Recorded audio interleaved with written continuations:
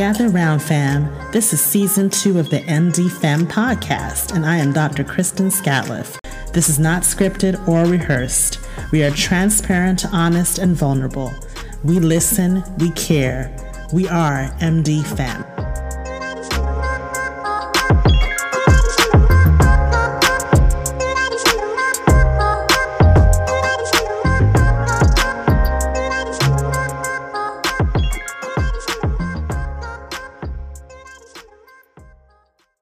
You are now listening to Season 2, Episode 3 of the MD Fem podcast, The First 100 Days, Political Healing, Part 2. We picked the conversation up where we left it off, talking about mass incarceration, the moral decay of racism, and what we expect this administration to do about it.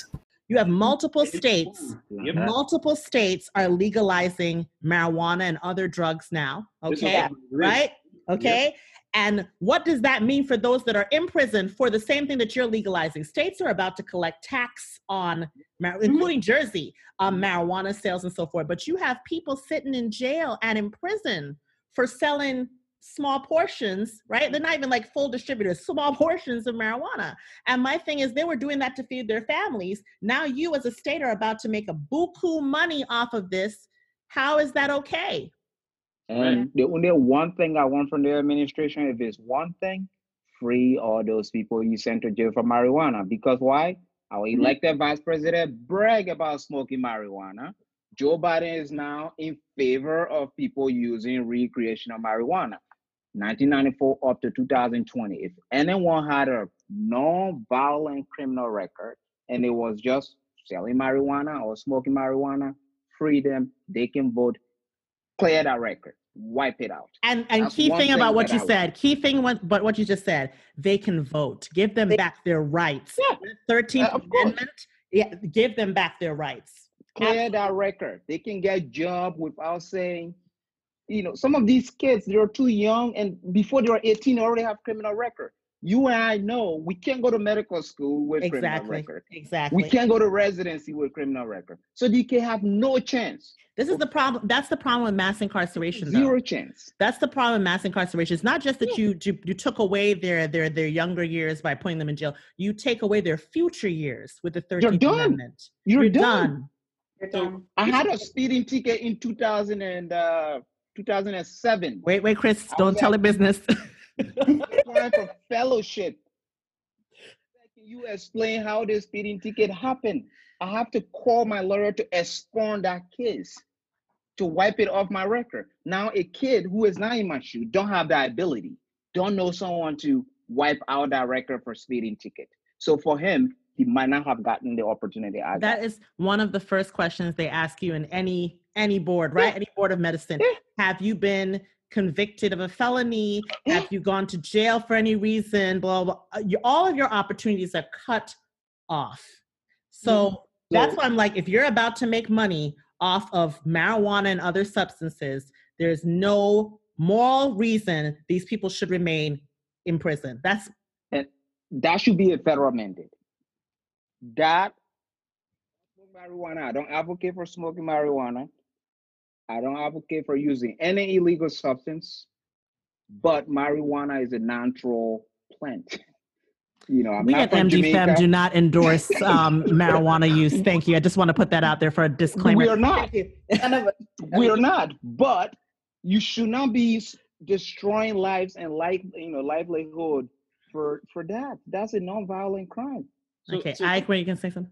This is what I want to see from the administration. I want them to set up a panel, a committee, or something that there's smart people in this country. There are really smart people, academics and all, and I want them to take a look at laws that have been placed and are still in existence, or maybe are not so active, that have targeted a certain group of people in an unforeseen way. Because I accept that a lot of these laws, some of them were deliberate. They knew what was going to happen. Some of them they didn't know what was going to happen. I want a committee of people who are going to look at these laws and come up with ways to sort of reverse them on almost a judicial reparations of sort.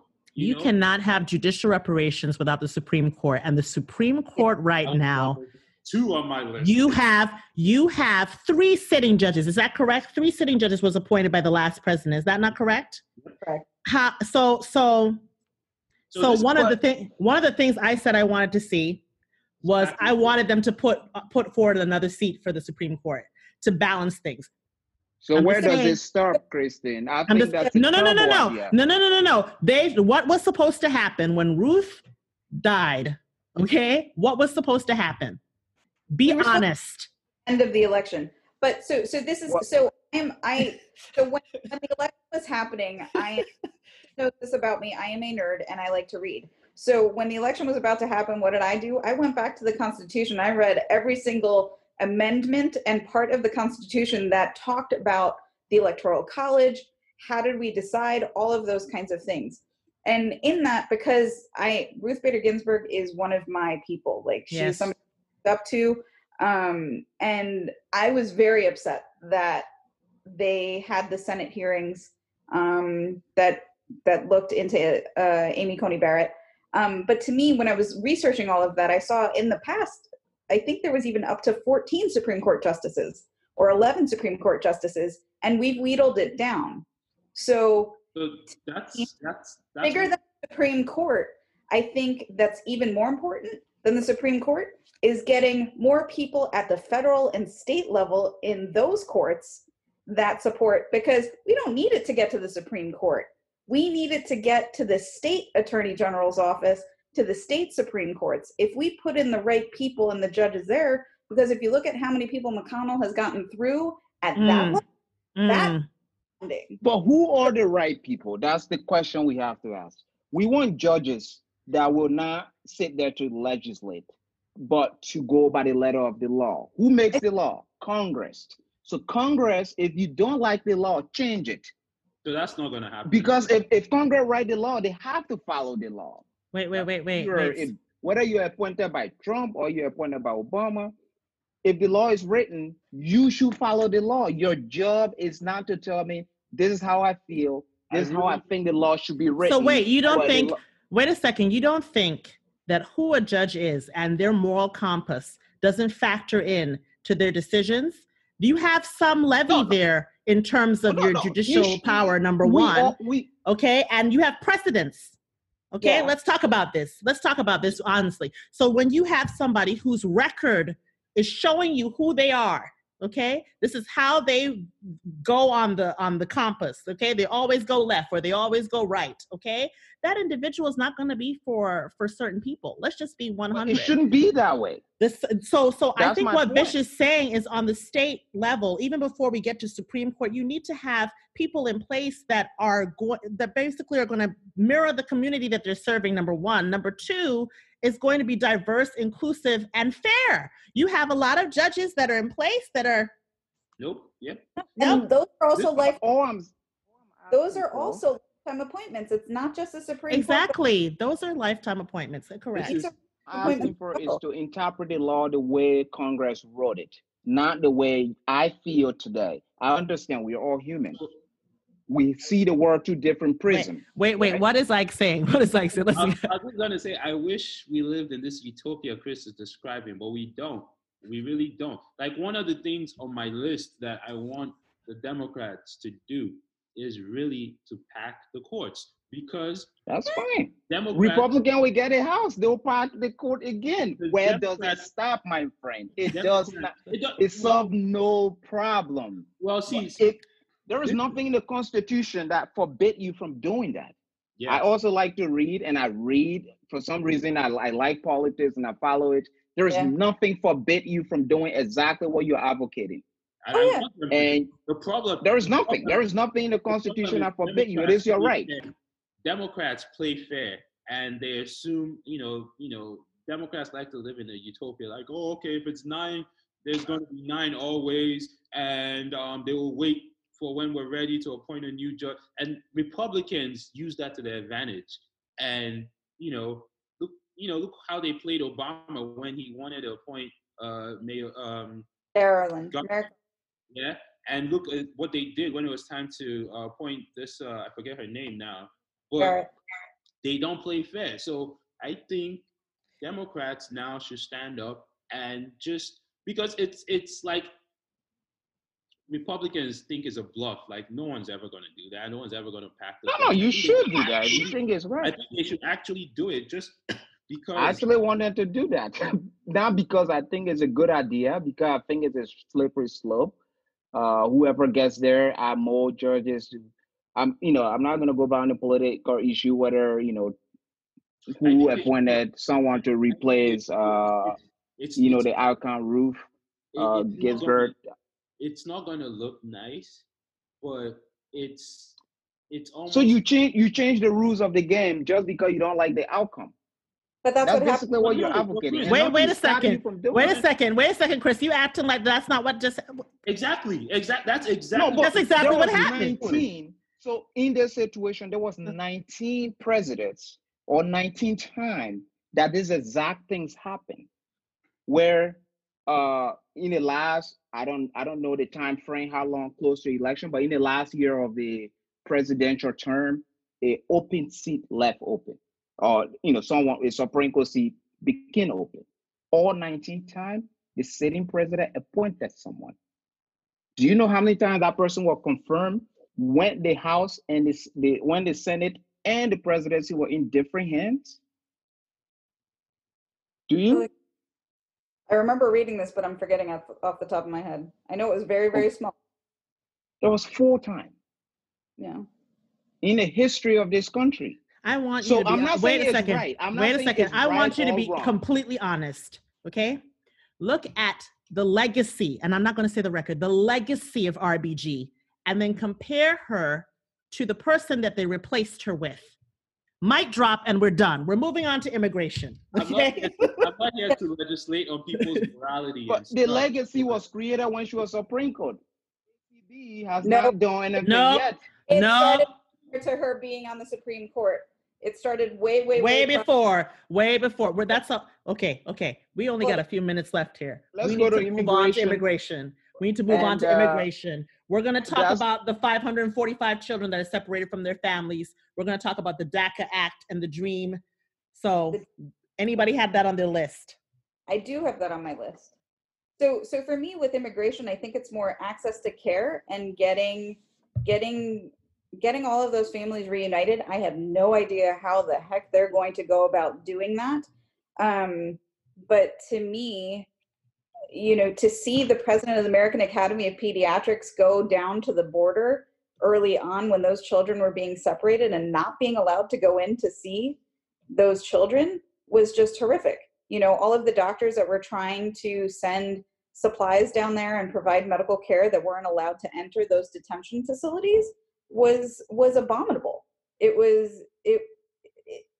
think that is a stain on American society that can never be washed away, just like how the internment camps in World War II of the Japanese. This is another stain on our canvas. And I don't know what the answers are, but I think the first thing needs to be, reuniting those families and getting them the medical attention that they need. The other piece is in Atlanta, having that physician that was performing hysterectomies on women. You didn't hear about this? Oh, tell me. I think that was in Alabama or someplace. Was it Alabama? He's in jail. He's in jail for life. But he was sterilizing women. That were detained. To me, I literally was outraged that day. How can we let that happen? Are we in Nazi Germany? Listen. My thing about this is that I do not know how we're going to, the whole point of this is what we're coming up with plans, right? I don't know how we're going to reunite these children. I have absolutely no idea where you even start. Okay. 545 kids that are separated from their families and no one really knows where to begin. He has appointed some type of, I guess, committee or force per what I read in the New York Times and so forth, but I don't even know where they're going to start. I think number one, stop building this wall. Shut it down. It's cost too much money. It's not effective. Next point, okay? I think stop building the wall. That's my list, okay? And then my second thing was make DACA permanent and provide a pathway to citizenship. I mean, what is the problem? Isn't this the land of the free? Congress. That's got to go through Congress and then the Senate.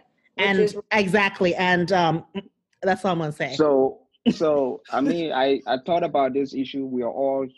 I'm immigrant, so are most of you on this podcast or listening or so forth. I have a different approach. Okay. We all go to bed every night. We don't leave our front door open. We lock it. We don't just close it. We lock it.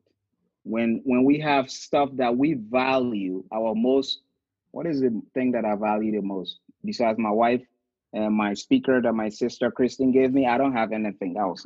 Okay. Those things, I value those things the most. So I protect those things. American, we all value America. Everybody look to America, besides now maybe people might say, oh, America, I don't want to go. But everybody wants to come to America because I have aunts who live in France for 40 years. She's not even a citizen. I've been living in this country for less than 20 years. Look what I have accomplished. So I understand America has its downfalls. Examples again, but continue. No, but America has its downfalls, but a lot of people wants to come to America. So by saying, hold on, I will let me finish. Immigration, we all stood in line. We all came here, are immigrant. We stood in line. We pay our duties. We did the right, whatever it is. And today we are where we are. We got the paper that we received. Children being separated at the border. It's horrible. There is no way around it. Whether you're a Republican, you're a Democrat, you're independent, you're whatever, it's horrible. It shouldn't be done. With that being said, when you break the law in America, they're not sending you to jail with your children. If they catch you smoking marijuana or selling marijuana, and you have it, maybe you're selling marijuana trying to feed your 2-year-old daughter, they're not sending you to jail with that kid. They're sending you to jail and they're leaving that kid on the street or putting in some foster care home that doesn't care about them. Where's the outcry about those families who are sent to jail, but that kids left on the streets? I'm not saying it's okay for you to separate people at the border, but these people broke the law.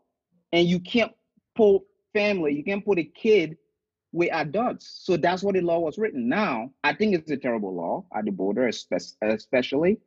I think Congress needs to change that law. They have to say if the person comes to the border illegally, you apprehend them with that family together until that case can be denied. Those families stick together. That should be the law that is written. That's not the law that is written currently. I want you to follow the law. That's my point on the separation. Until then, these kids, how are they going to get reunited? I don't know. None of us here know. None of us have the answers.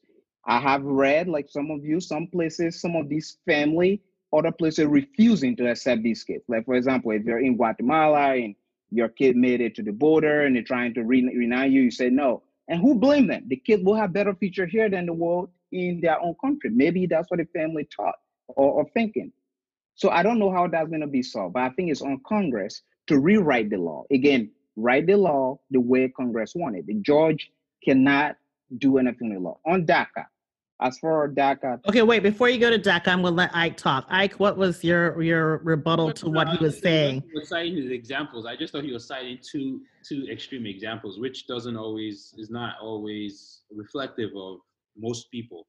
But I think with this immigration thing, again, it comes down to law enforcement and the application of it, right? Certain people want to indiscriminately use force just to deter other people. The issue of it is that there's human lives in between, right? You have to act in a humane way because the way you treat the least of your people is the reflection of your society, right? Now, like with the issue of immigration, we're all immigrants, but no one wants this country to be overrun by people who aren't supposed to be here.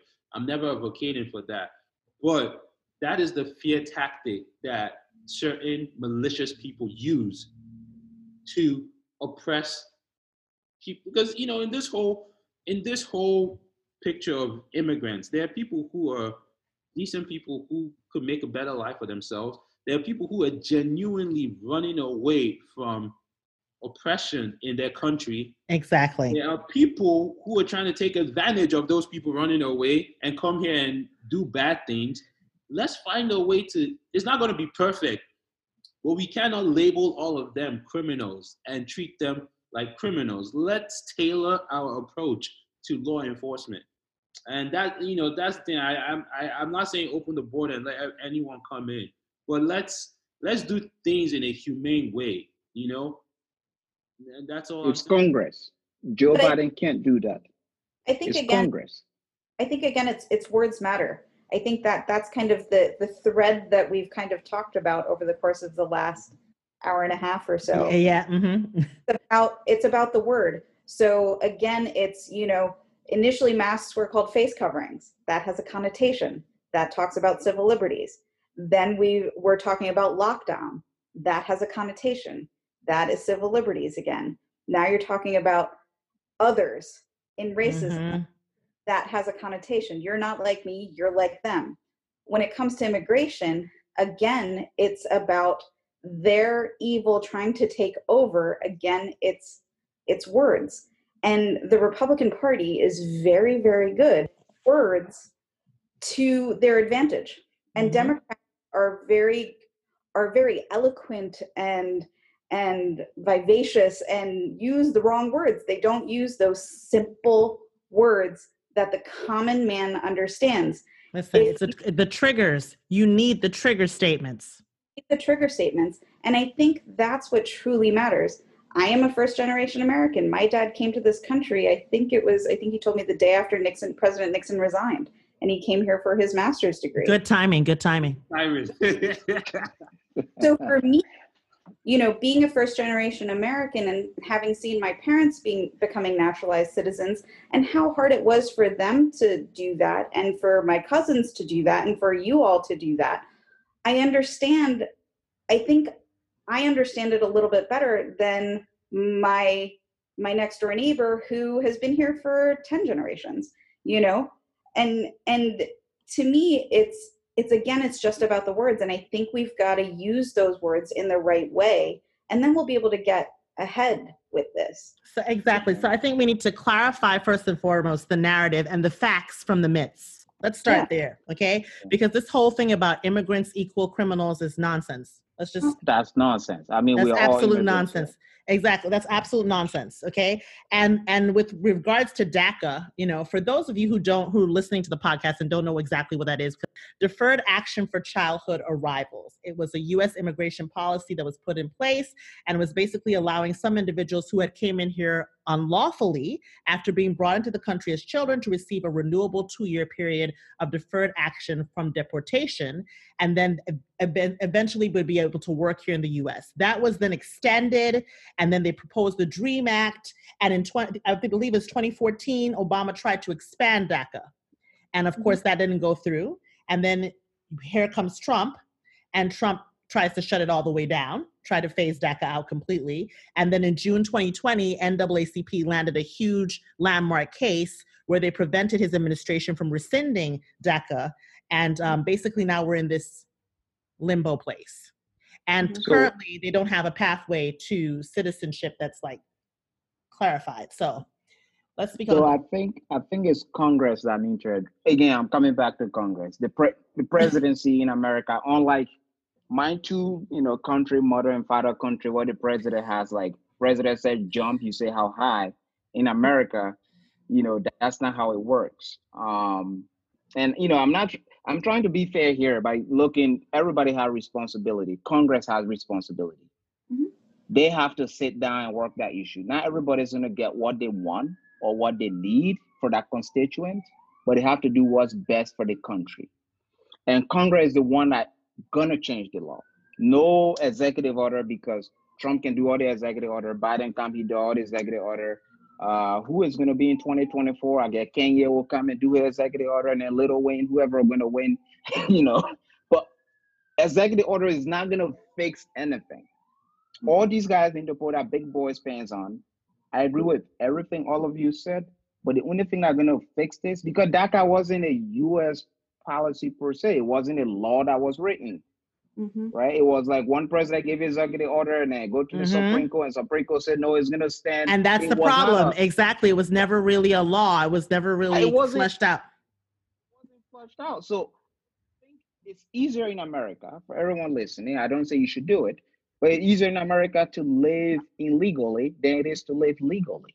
Okay, MDFM does not endorse that. Just want to put that out there. Thanks. No, we do not. But the process is so convoluted, so I want to say corrupt to a sense. It's so hard to do the right thing. Do you know in the naturalization process, I don't know if any of you can speak to this. I just read this the other day, okay? Apparently during the Trump administration, it used to be like you have to get 6 questions right. Now it's 12 questions right on the civics exam, and they've made it this convoluted thing for the naturalization process. It's like they keep adding more hoops for you to jump through, as if the process is not already. Kids who came here without their own accord by family, what DACA let in, I think they should have path to citizenship. And Congress need to ensure that happens. We should not wait for one president to do this. They have to work together and fix this, because immigration is a big topic. And we contribute so much to this America. America is a country of immigrants.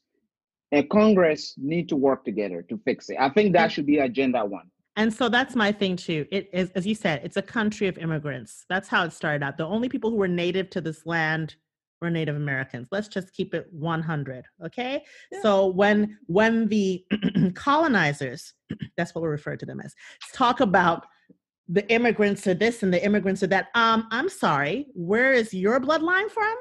It's not from this soil. You came here at one point. You were welcomed. There was a whole process, right? A lot of you came through Ellis Island and this, that, and the other and so forth. And you can see your names written there. Why are we treating these people this way? It's not right. It's not right. There should be a pathway to citizenship. We're going to move on because we need to wrap up. The last topic we're going to deal with is climate change. Climate change. I like the eye there. I'm just going to... Because I personally think that this is going to be, I don't know how they're going to, first of all, my big problem in the U.S., right, is that it's never, you have the Congress, let's say the Congress is Republican, the Senate is Democratic, and the president is Democratic, right? It's always going to be a head-butting. Mm-hmm. No one can come and say, let's make a bipartisan movement and get some forward movement on this topic. No, if the Democrats say they want rice, the Republicans say no, noodles. It's insane. They can never come together and say, let's move in a forward direction. That's why we're in a lot of the situations that we're in.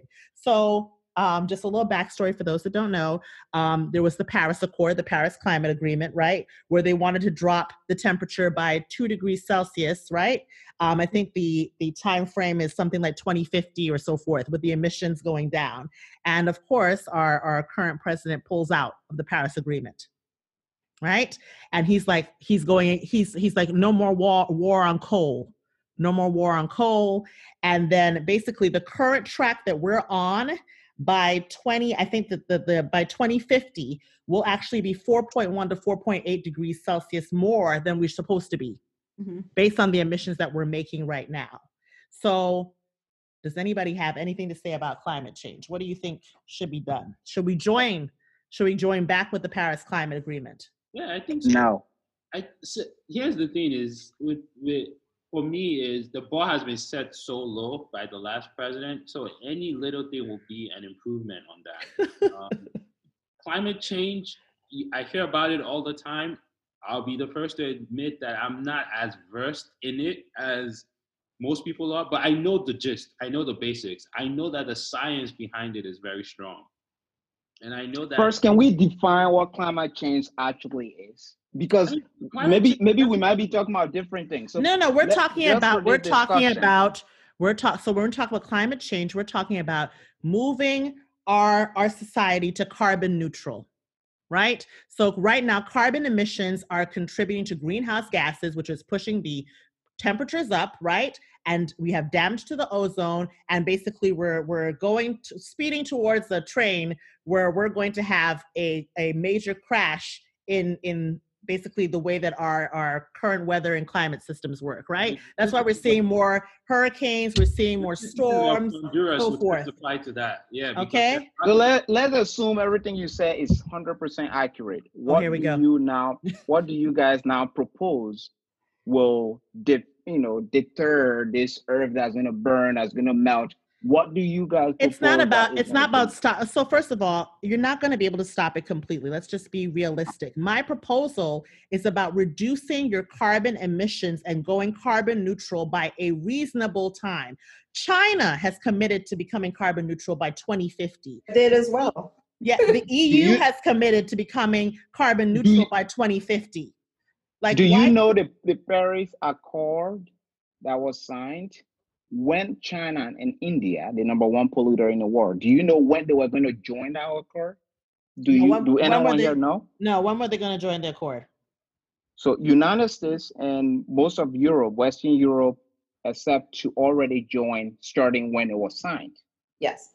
China was not going to even start initiating the process until 2025. Yeah. India. Yeah. Is later. Way later. India way later than that. Yeah. Yeah, I mean, if we are going to sign it, wait, let me finish. You can get on that. Let me finish. China is not a developing country. We all know that. Where the PPE come from? Everything is made in China. Pick up anything right now that you're using on your desk. It said made in China. Okay. So if we are serious about, we think we can do something humanly possible to decrease the temperature of the earth, which I don't think we can. But let's say we could. I'm not saying I don't believe that there is changes. There will always be changes. There will be evolution. But everybody has to start together because you will be disadvantaged. It all comes down to the economy. We can't let China and India say, India say, let me think about it. China, the number one polluter, said, you know what, go 25 years before I join onto this. If we are going to do this and we think it's a good thing to do, we all have to do this. No one have to like pack out. United States cannot be disadvantaged.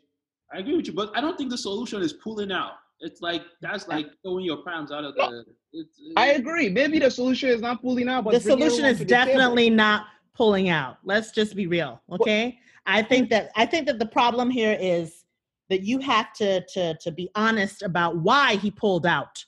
It was because of the oil and the gas industry. Lobbyists. Exactly, the lobbyists, okay? His PAC. Let's be 100%.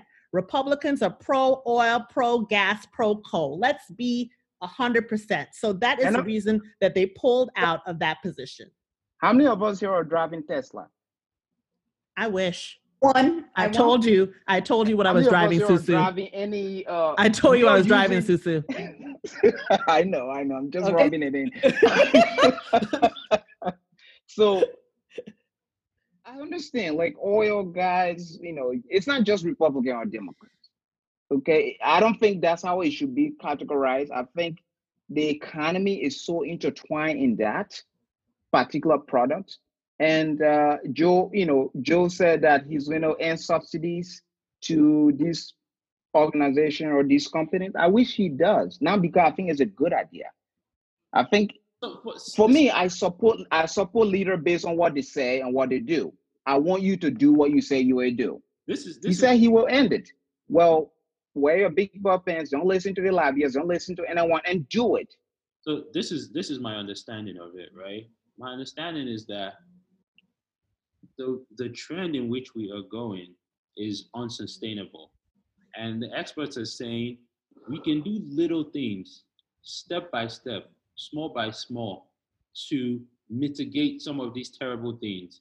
And some leaders are saying, okay, this is hard. We're very dependent on oil, and some of us are more dependent on coal than others, but we're willing to try. It's like quitting cigarettes. It's like we're willing to try to go step by step and go along with you to see if we can help. Just chew the gum, Susu. Just chew the gum. But then some people are coming, again, some malicious actors are coming and blowing the argument right out of the water and saying, oh my God, they want us to give this and that up. This is not real. So it's like a very simple argument that could be easily understood is now twisted into something is not. This is how I understand it. Yeah. I don't think anything they're asking from us is that drastic. That, it's just baby steps. Let's do this and then try this and then do this and slowly wean ourselves off of these toxic things. Ike, you have to use common sense as well. All of these things, we can't just follow, oh, this person said climate change sounds like a big word. Yeah, climate change. Most people don't even know what you're talking about. Natural gas is one of the cleanest things we have. Most of our public buses are using, in Nevada, all the public transportation are using natural gas. If you say you're going to end subsidies for these things, what are we going to? Obama tried the windpipe situation in California. Are you telling me all the wildfire that's happening is just because? I'm not saying climate change is not playing a role and the temperature is not rising, but people need to be smart about it. How about forest management? How about planting vegetation, more trees instead of cutting trees down? Again, instead of building big cities. These are things are already being done. Do we have to sign a to do this or like some? But I think the big picture, though, again, is the countries that are being affected by climate change and the people that are going to be affected by climate change are once again the people that can't do anything about it. Exactly. So you've got your countries that when the water level rises, you're going to have people that die. You've got your asthmatics in India. In India, they actually had a couple of days in New Delhi where you couldn't even see in front of yourself because of the pollution. So you weren't allowed to drive your car on certain days. Everybody was wearing masks prior to COVID-19, even wearing a mask in Delhi because you couldn't breathe. And that is a problem, So it's not climate change. When they use that word again, it's about words, that word existential threat. Yeah. A big word that, again, lay people don't understand. But if you tell them New Orleans is going to be underwater, or you tell them. Well, let's just even talk about hurricanes. Look at the hurricane season in the last 5 to 10 years. I was raised in the Caribbean. I don't know if any of you have ever been in a Category 5, but it will change your life. It will change your life. I mean, it is something to see your roof pull off and, and neighbors, it's you can't put it into words. And they're getting like back to back to back to back hurricanes. Okay. Do you think that's by chance? No, that's because the temperatures are rising, right? You have more dust coming of the continent and you have more heat in that water. Guess what? You're going to get bigger storms and more happening more frequently. Look at Nicaragua, just got hit with a Category 5 Iota. Okay. Devastated. They weren't prepared for that. Yeah. I think Honduras is getting back-to-back hurricanes this month. What did you say? Honduras is getting back-to-back hurricanes. So I think these are there where people start arguing, and we are all professionals. When you start tying specific events with climate change, you have to give me the proof. Like you have to give me the scientific evidence to tie it. I'm not saying it's not there. I'm not saying it's not a possibility. But when you're making a causation instead of association, are you serious? If you're right making now? a direct causation, there is science behind what I just explained. We're talking there is a science. No, we're talking about the increased temperature of this planet has warmed the waters, okay? This is how a hurricane works, in case you didn't know, okay?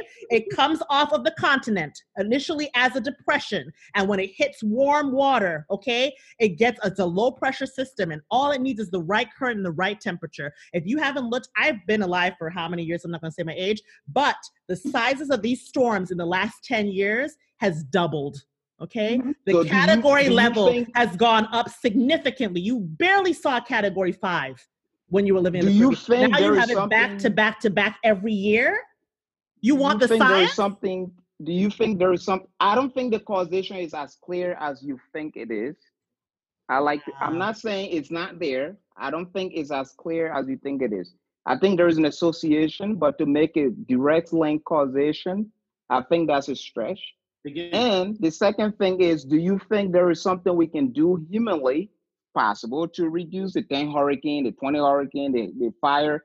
Again, I personally don't think there is something you and I or the whole world can do to change that. Nature is nature. We have to, like, I'm not saying we shouldn't do our part. I'm not saying we should pollute the water. Wait, I'm wait, not wait, wait, saying wait, we wait, wait, should. wait, wait, wait, wait. Let's stop right there. Because I'm not going to allow propaganda on this platform. Number one, okay, there is something we can do. Okay, that's why these heads of state and so forth are asking us to reduce our emissions. And it's not just about the car you drive. It's also talking about the power that we use every day. Your PSE&G and so forth companies switching to clean power instead of using the regular basis is going to have a big impact. That's why they wanted them to join the accord. Now, whether you agree with it or not, that's your choice, no problem. However, there are things that we can do. That is, don't put that narrative out here. Absolutely Dr. not. V, Dr. V just talked. Dr. V just talked about India being polluted. You can't see. Yet they were the one who, even though they agreed to the accord, say, well, think about when we were joined. This is a place that produces a lot of factories. Wait. I'll let Vish answer that because. But at the end of the day, they did do something at that moment in time to fix it. So yes, they can't make those big sweeping changes because I will say that India is still a developing country. So we're only 1947. I can't do math in my head. But that makes me American. Definition. But at the same time, at least at that point, they said, listen, if you've got license plates that end in even numbers, you are driving on this day. And if you've got license plates in odd numbers, you were driving on this day. So that way they could at least have mitigated it at that level. Believe me, I think India, I completely agree with you, Chris, that I think all of those countries should have started the agreement at the same time and everybody's at the starting lineup at the same time, but at the same time, it's some of these countries cannot do that. Do I think a country like India could? Probably, but can some of the other countries out of the 170 so odd countries, I think, that are in that accord, I think there's only 4 or 5 that are not in that accord, can't do what even India could do or what the United States can do. So not everybody is on a level playing field. But I agree with you. I think everybody should have started at the same time. Again, I think what is being asked of us in this is just baby steps. And the message is so convoluted. It's whether you believe it or not, it's like, fine, if you don't believe it, fine. Let's just take these baby steps to see. Exactly. Let's just see if it causes a change. Exactly. We're not asking people to drastically change their lives. It's just saying if we continue without implementing some of these changes, things will get really bad. And I'm with Kristen. I don't think the amount of hurricanes we're seeing is just simply coincidence. I'm with you. So the earth evolves, things happen. You cannot tell me we have not contributed to that. No, I'm not saying that. I'm just saying that the direct causation. This is a very direct causation. I don't see that. I don't see the direct causation. I'm not saying there is no association. Forget about causation. Forget about causation. Exactly. You're missing it. It's irrelevant. This is a very simple equation. Right now, we are doing too much on the earth. And people are telling us we could do a little less than too much and still be okay and still be doing something good at the same time. So let me give you a doctor analogy, right? If you've got a person who's got a BMI of 40 in front of you, you're not telling them to stop eating everything. You're telling them, you know what? You need to start looking at what you're eating and pick one vice at a time and work on that. That's what we're asking people to do with climate change. And that patient doesn't need to believe that burgers contribute to obesity. Don't believe it. Exactly. Thank you. Just cut back a little bit. So what are we proposing, or what are we expecting from? I guess that where the conversation should go. That's what I said. What I said is I expect this administration to, number one, rejoin the Paris Accord. You are a superpower. Okay, we don't follow. We lead. You say you're the U.S. We don't follow. We lead. We join the accord. Set the precedent. Do something. Show people the way. Since you say you're a superpower, let's go. Okay, it's not undoable. And then you have you have too many opportunities in this place. You have companies like Tesla. You have all these clean energy and clean power companies coming out now. Use them. Use the solar panels. Reduce your emissions. It's not undoable. Yeah. Well, you've got companies like Amazon that are saying that they are going to reduce their footprint. Exactly. You already have people committing. I don't think we need legislation. Like you said, this. It's not about legislation. It's about Biden committing as our POTUS to come back into the accord. He has to undo what was done. That's simple and fast. Does anybody have any final statements they want to leave the listeners? Anything? Susu? I would like to say, America, we are all one, right? At the end of the day, we should not allow politics to divide us. We might have different opinions. We might have different philosophy of life. By the end of the day, we are one. It's okay to disagree. Just because you disagree with me should not mean I'm racist, I'm sexist, I'm xenophobic, I'm this, I'm that. It's okay. At the end of the day, we are one. We are friends. Christy is my big sister. We disagree on politics 100%. All the time. Ike is my best friend. He came to visit me in Las Vegas. We spent 2 hours disagreeing on politics. Him on Facebook or block him on Instagram. At the end of he voted for someone that I don't think I will ever vote for. My wife voted against me. Okay, I still love her. So at the end of the day, we are all one. Politics is politics, but we have to do our little part to help our community. I think that's the message we need to get from, and I really appreciate you putting this together. I think this should be a model of America. People should see this and say, yes, we can disagree on the little things. By the end of the day, I think there is climate change. I think we need to do something about it. Maybe I might not, I might argue the technicality, but at the end of the day, we are American. We need to find solutions together. So that's all I can say. Great, thank you. Ike, anything you want to leave us with? I wish we lived in that kind of utopia, but I'll tell you, man, this election scared me. It scared me in that I was confident Joe Biden was going to win, right? I was very confident he was going to win. But on election day, when I started seeing the numbers that were voting for Trump, I was like, my goodness, this is bad. And I know this sounds like I'm sowing division, but I understand everyone has their point of views and everything. But the fact that 70 million people are okay with that form of management is scary, man. It scares me. It's really scary. I'm not saying Trump should have no supporters. Yes, he should. But he's such an extreme guy that if 70 million people are okay with that, I don't know, man. I hate to end it on such a no. It's being real. I had the same reaction. I was like, this is a reflection of the society that we're. I have the same reaction of 76 million people voting for a guy that is against every single belief I have. So it's the same thing, right? But at the end of the day, no. This is really not about belief. At the end of the day, we all American. I respect. That's another thing. I want to say this. This is not about beliefs. I respect everyone's belief, and I respect differences. It's just this is such a huge job and a huge undertaking, and we have someone who is very, very much objectively incompetent for that position. Trump is probably good for a lot of things, but being president is not one of them.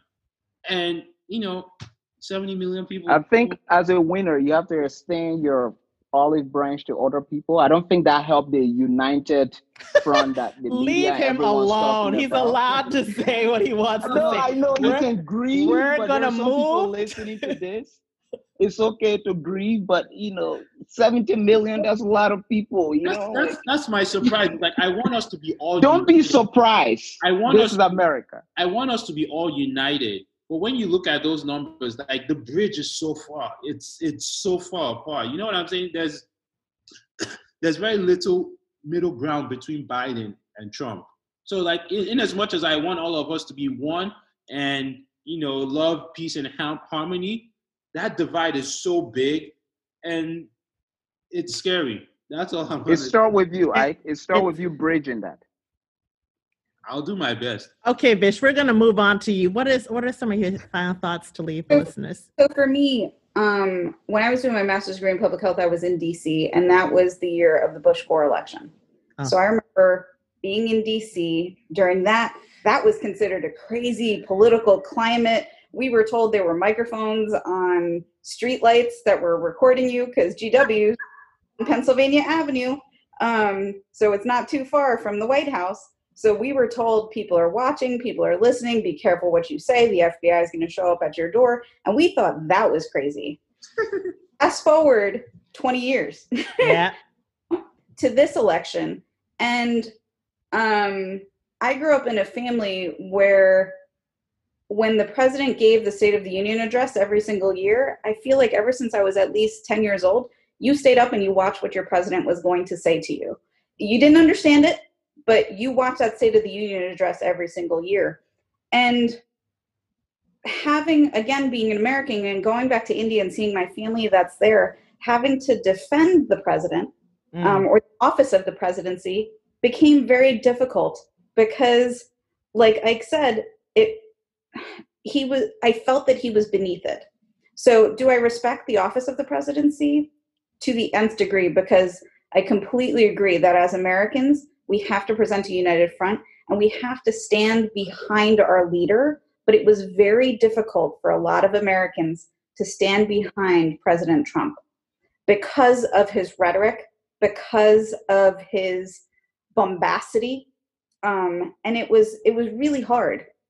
And I think my hope for the next 4 years is a reinstatement of the respect of that office, first and foremost, because like Kristen said, the United States, we are a superpower. We need to lead by example. And if at the helm we don't have somebody who is respected or respectable, we cannot do that. And for me, what I was thankful for is I think we can finally respect the person that sits at that resolute desk. Again, you might not agree with his policy, but you can at least respect that man. And I think that's what's lacking in politics.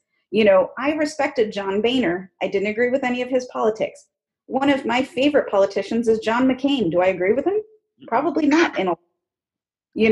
But you respect the man that holds that office. And then if you respect that office, you can make change. And you're willing to cross those lines. So I can't wait to finally have somebody again sitting at that resolute desk that I can respect again. And I have no trouble standing up for. Oh, wonderful. Thank you so much for that. I don't believe in a utopia, okay? I believe in reality. I'm a Black woman in America. I know what I'm facing every day, okay? And what I want to see from the presidency is someone that stands up for the least of us. Someone who is representing individuals from every corner, from every race, from every ethnicity, from every socioeconomic group. Someone who understands what it is to be the POTUS, basically. And like you said, Vish, someone that can rebuild the bridges that were burnt between, different countries. We need to get back that respect that when you walk into a NATO conference or whatever, people say, this is the president of the United States. This is the leader of the superpower, not, oh my God, what's he going to say today? So I'm very hopeful about what's going to happen. I know that there will be disappointment because people make a lot of promises during election and they're not able to hold up all of them. And some of that is because, we have 3 branches of government. So you're working against the whole machine. The second thing I want to say is that I really want Americans, and I find this a lot, I want regular, everyday Americans to understand the system. That's why I wanted to do this episode. I wanted people to understand the politics and the issues and what's going on and to really become more involved in the process. A lot of people came out to vote this time, and that was great. And we really appreciate it. And MDFem was right there in the front pushing for you to vote, vote, vote. But I also want you to go and vote for your local elections, for your sheriff, for those people that are dealing with to your community. That's where real change, that grassroots, that level really happens. So we hope you enjoyed this episode. I thank you guys for being on here with me. I feel very privileged. It's all love, even though we come sides of the aisle. And thank you for listening. And that's MD Fem.